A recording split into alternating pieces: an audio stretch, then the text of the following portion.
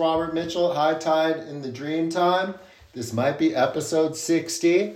And as usual, I'm working by the efforts of my listeners, because when I get to a certain level of numbers of listenings to the last episode, I make a new one. So I'm pretty inspired about the one I'm going to make. I think you guys will enjoy it. It's called Trust, Surrender in Psychedelics and Life. And what it's about, it's a good time because Halloween's coming up. And I've had a few funny Halloween-y things happen this week. Somebody sent me a Surrender Dorothy glyph when I made a little surrender joke. And witches are Halloween symbols, but they're also symbols of something that happens when people's unconscious starts to impinge on their ego state. And when that happens, when the things that we've created our ego to keep us from experiencing can no longer be held at bay, we can experience dread. And that is the stuff of nightmares. The things that we are not allowing into our awareness because of the structure of our egos, which is a fiction, which is something that we've designed to keep us safe, usually when we're really young. When that no longer can keep the sensations, the emotions, the memories at bay that it's designed to screen out, big problems can occur in people's lives. And it is my experience in working with people in the modalities that I do that these impingements on people's ego states are fated. Sometimes they're fated by events. Sometimes they're fated by the work that they're doing with me.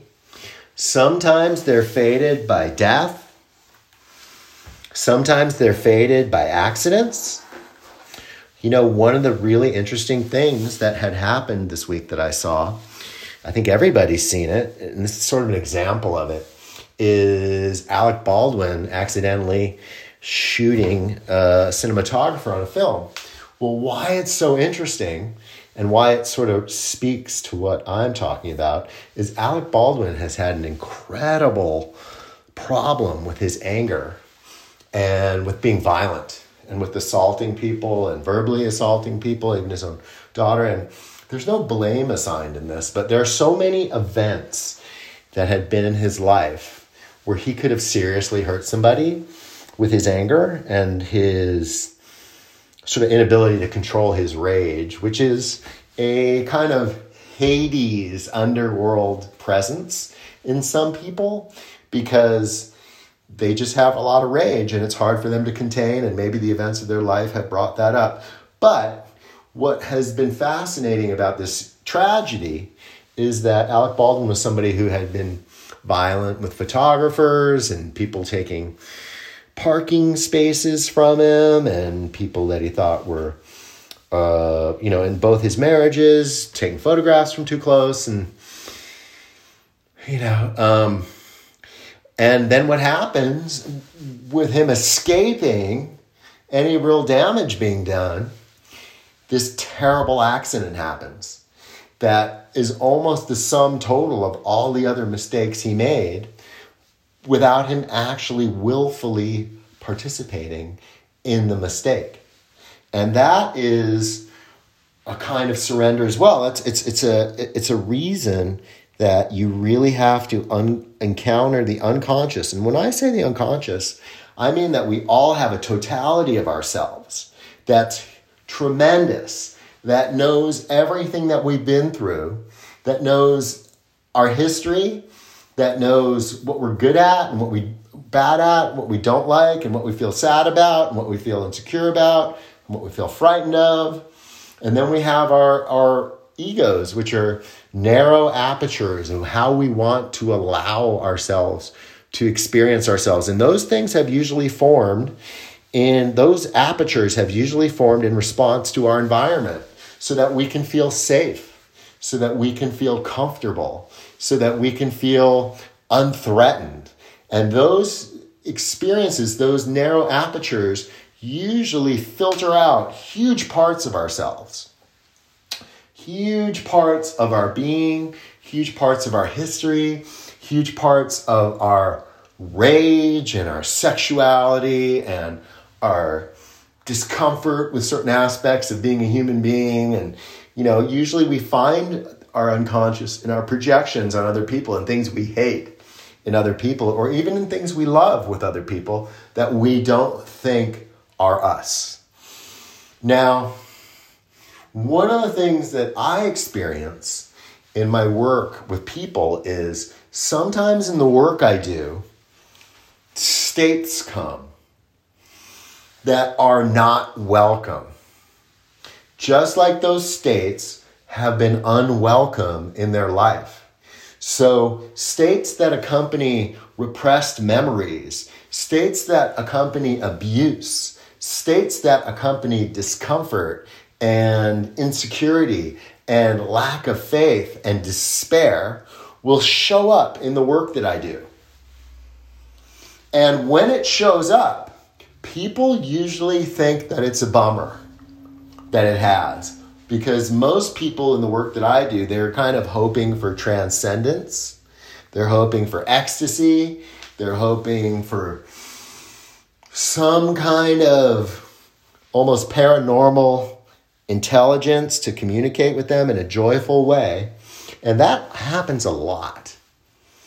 And that can be healing. That can be exactly what people need. But what I find is that these states that people dread, that they say, wow, this is the last thing I want to experience today, or ever, or any day, it can be the best day for them to experience it. And when I say these experiences are fated, I mean it. I mean that sometimes people can't handle things when they're 2 or 3 or 4 or 5 or 7 or 9 or 11 or 16. They don't have the ego strength to tolerate the experience. So they just push it aside, and it's kind of like, I'll deal with that later. No one thinks I'll deal with that later.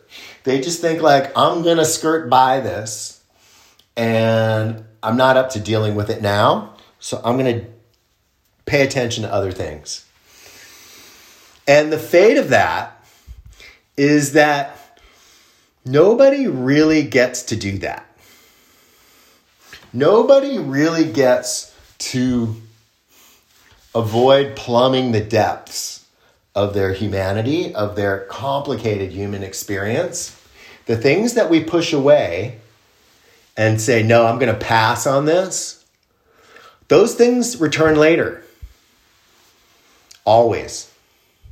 And if they're traumas, they appear in other ways. Maybe they appear as addictions. Maybe they appear as compulsions. Maybe they appear as physical illness, but they are going to appear. We all have our ledger of the things we have to address in our lifetime. For each one of us, it's different. For each one of us, the challenges are different. And for each one of us, our capacities are different. But it's completely my understanding that each one of us is going to encounter what is ours to encounter.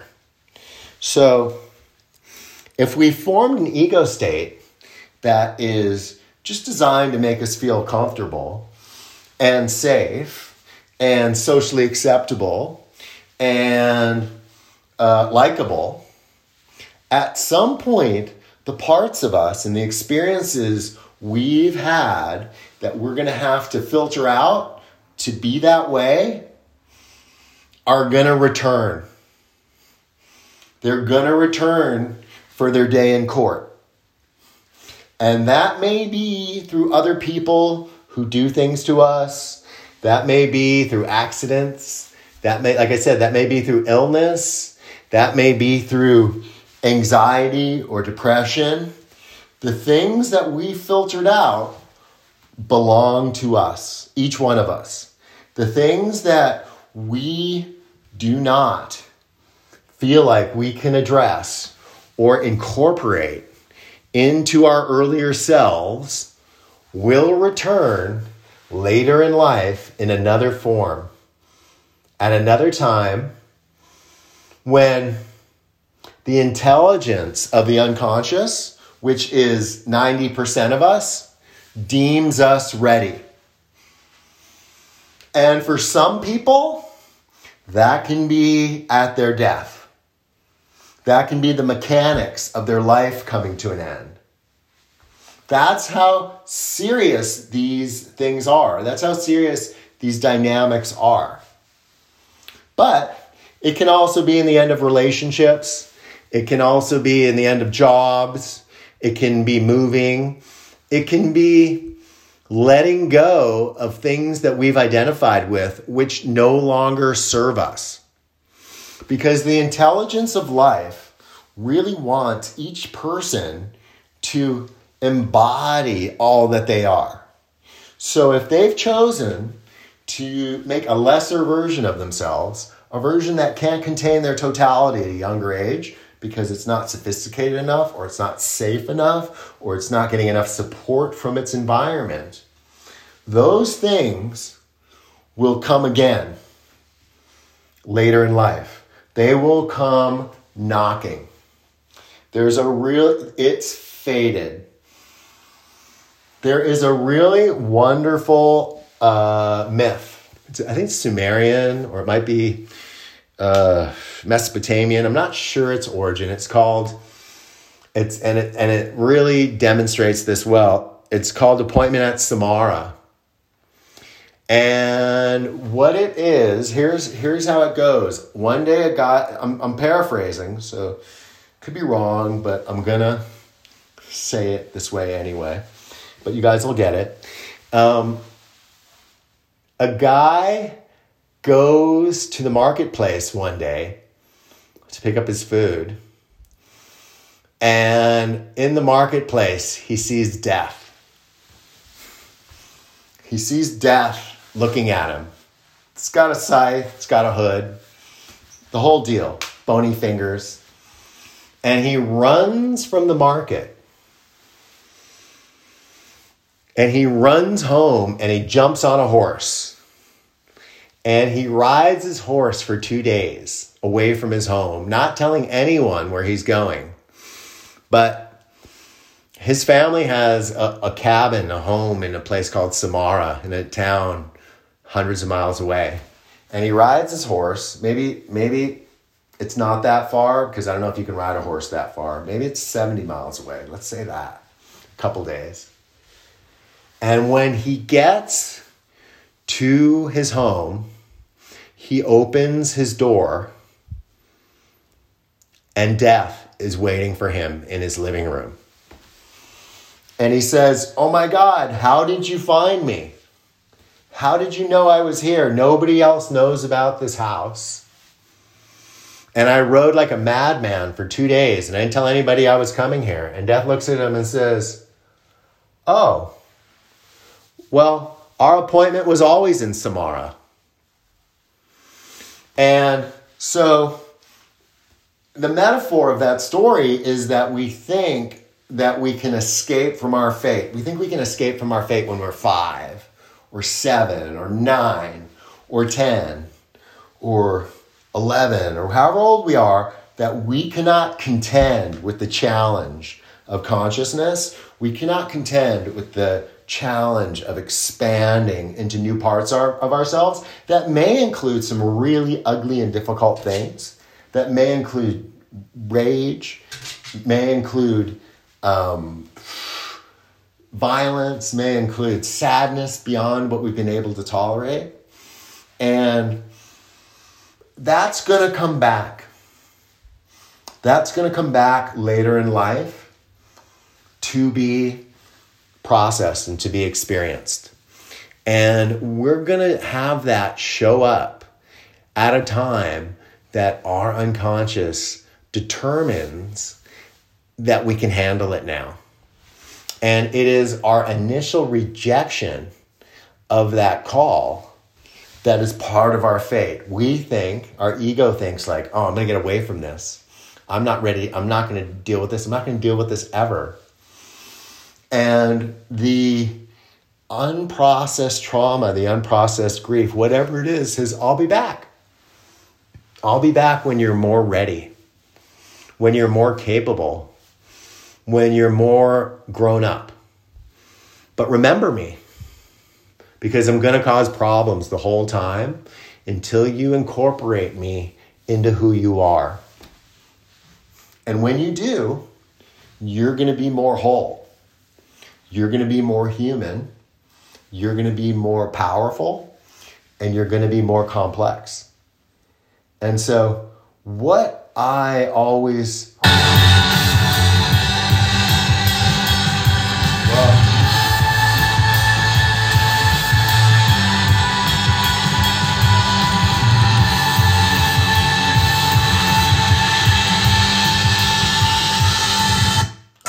We had a little technical problem there. Sorry about that. I usually enjoy the low-tech aspect of this. So what it's going to be about and what it can be about with the people that I work with is sometimes the work I do with people is their appointment at Samara. They thought they were coming for something that was much different from what they get. And what they get is not what they want. What they get can be scarier. What they get can be more primitive. What they get can be more difficult to deal with than what they were seeking. And I always think that that's great. I always think that it's great. Because what it indicates to me, despite it being uncomfortable for their ego state, is that they're ready. They're ready to see it. They're ready to experience it. They're ready to see something in themselves that they've been holding from them their entire lives. And once they see it, they can't unsee it as an adult.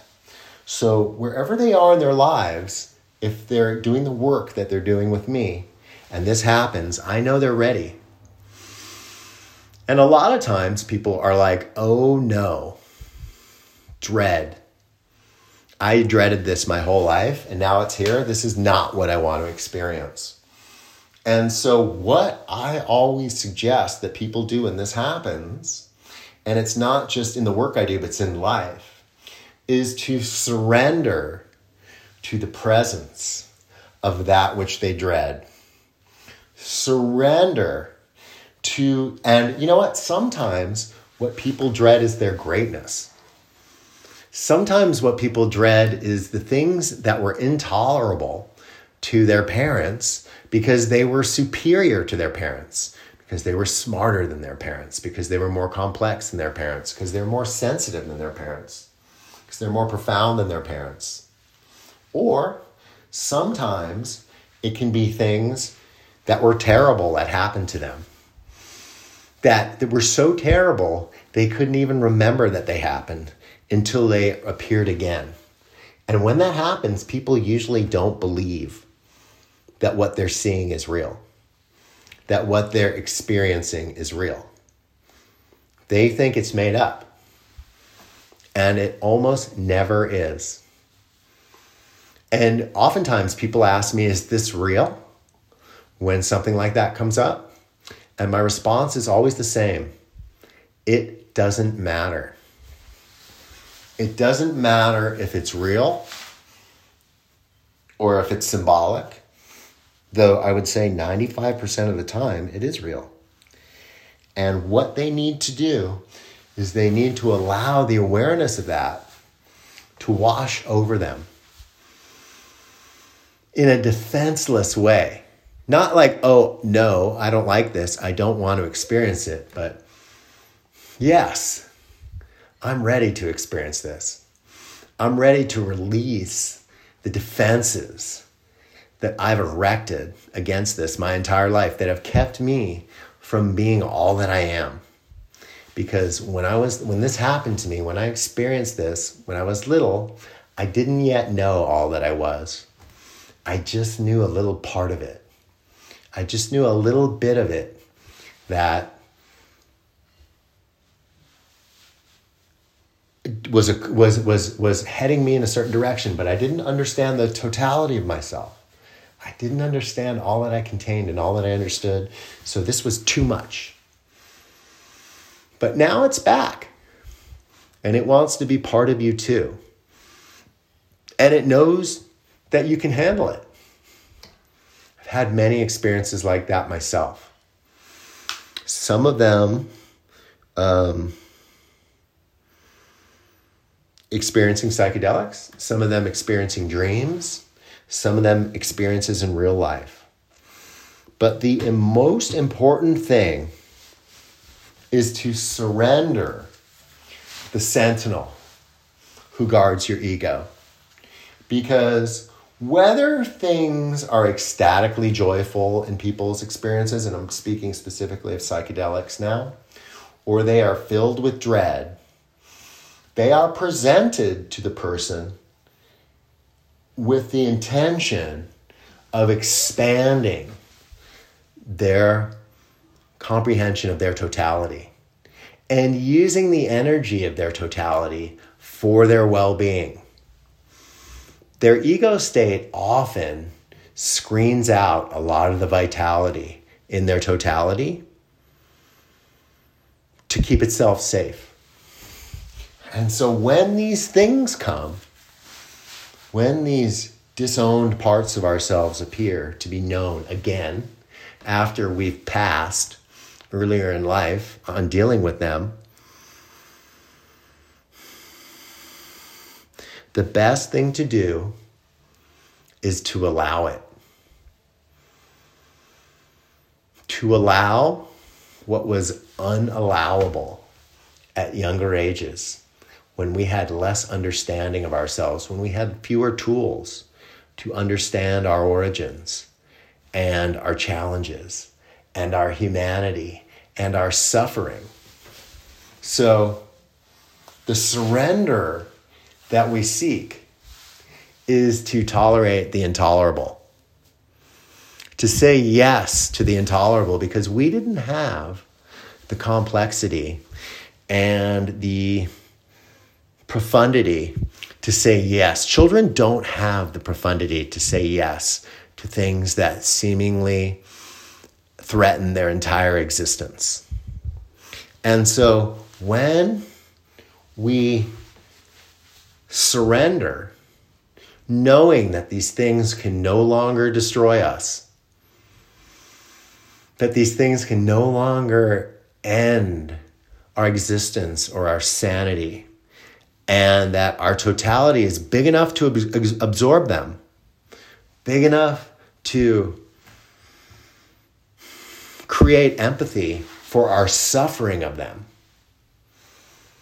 big enough to create a narrative understanding what we've sacrificed in ourselves, avoiding these things, what we've lost in ourselves and in our lives so that we could survive. Then the energy that's been trapped in hiding these things from ourselves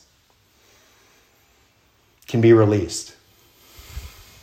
And where it gets released is into our ego state, is into our day-to-day reality, is into our day-to-day experience, where the vitality that was hidden behind these locked doors that we thought we'd never open, and then at some point they fly open because the locks have failed, because they're old, they're rusty, they're brittle. we can welcome these negative, intolerable experiences and all of the vitality that was tied up in hiding them from ourselves. All of the ego structures that were designed to keep us from experiencing this can be disassembled so that something bigger and healthier and happier and stronger and more authentic can emerge. And all we have to do this is to surrender what we weren't willing to surrender to before.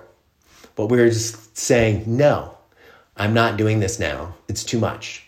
Or I'm too smart for this. Or I don't deserve this. Or I hate this. To surrender to it and to allow it to be known as a part of you. Something that you've survived.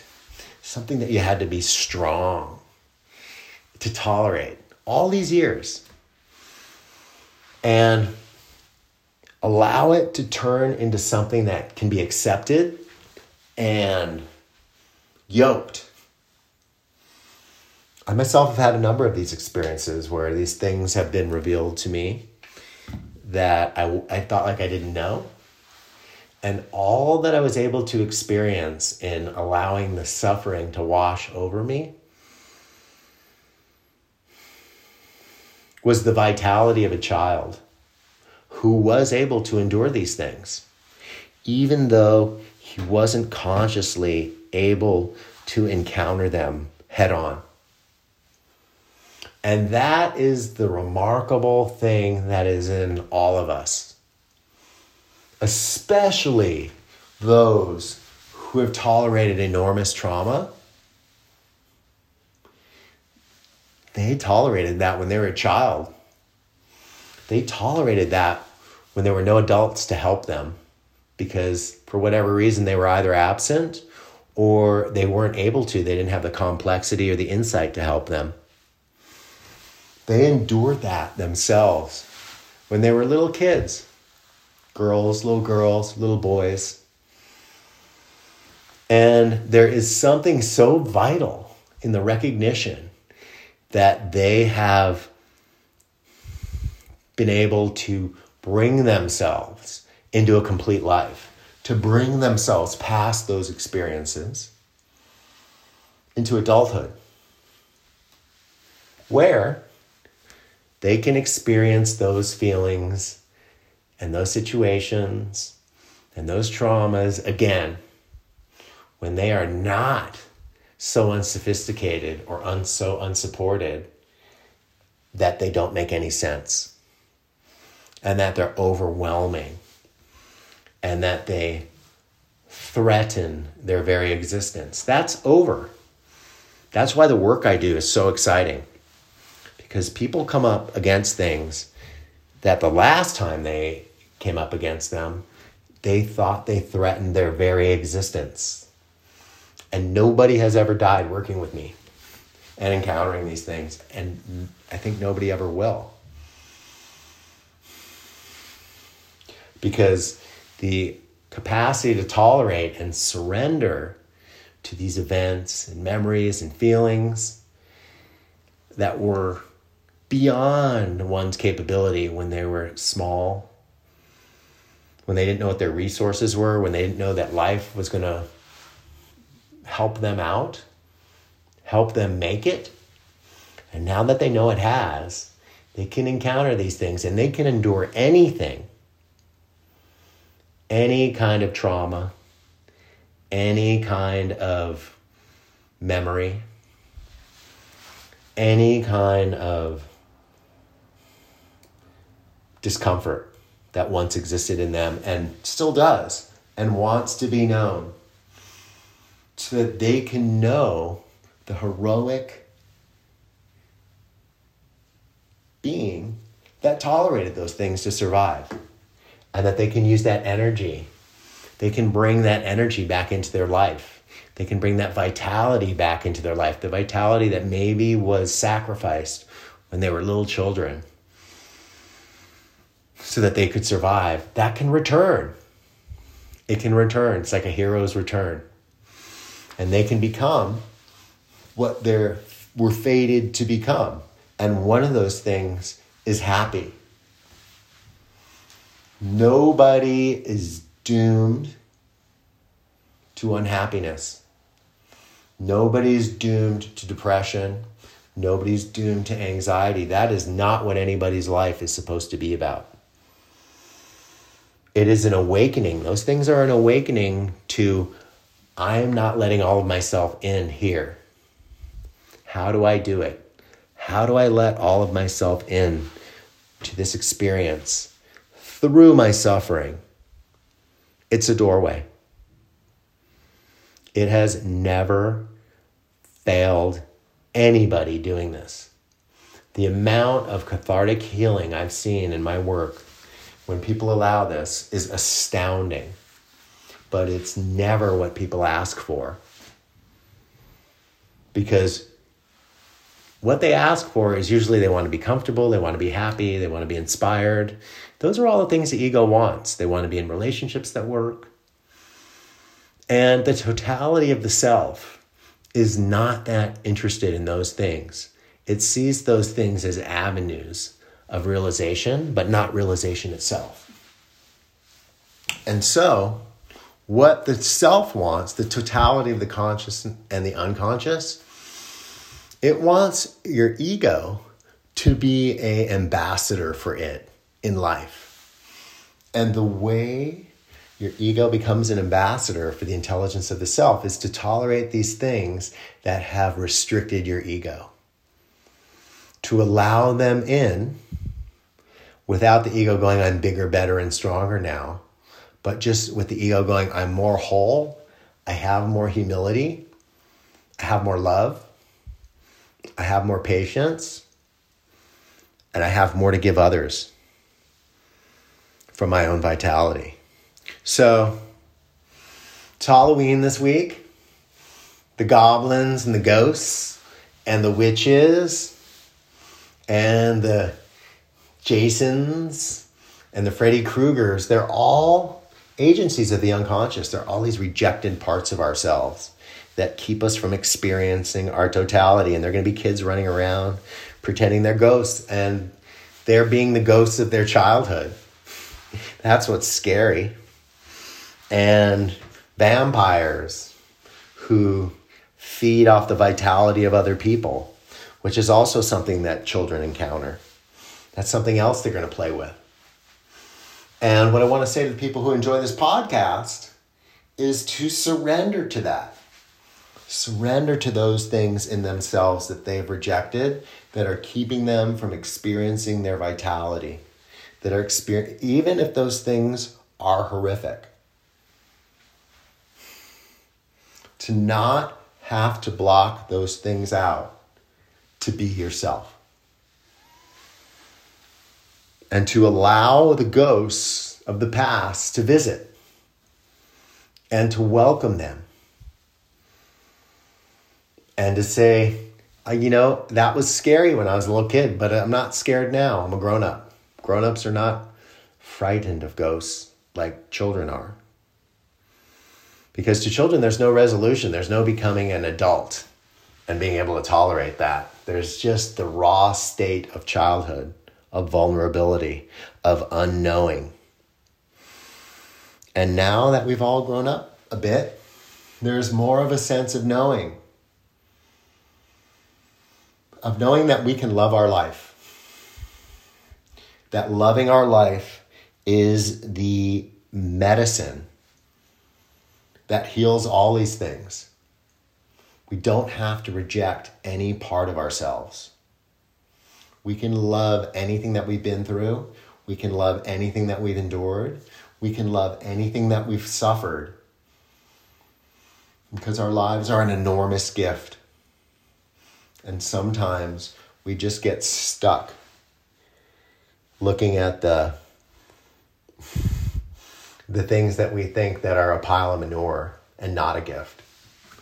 but transforming those things and welcoming those things into our adulthood and into our wholeness is a way of gifting ourselves. And so when they come, welcome them. When we find ourselves frozen in old ways, see how we can release that. See how we can let things that we've always rejected into our awareness. Even if you imagine they are intolerable, because they've always been intolerable, they are tolerable now. So surrender, trust, and receive all aspects of oneself, even the most intolerable and worthy of rejection ones. And let that be a vital tonic for all of us for the rest of our lives.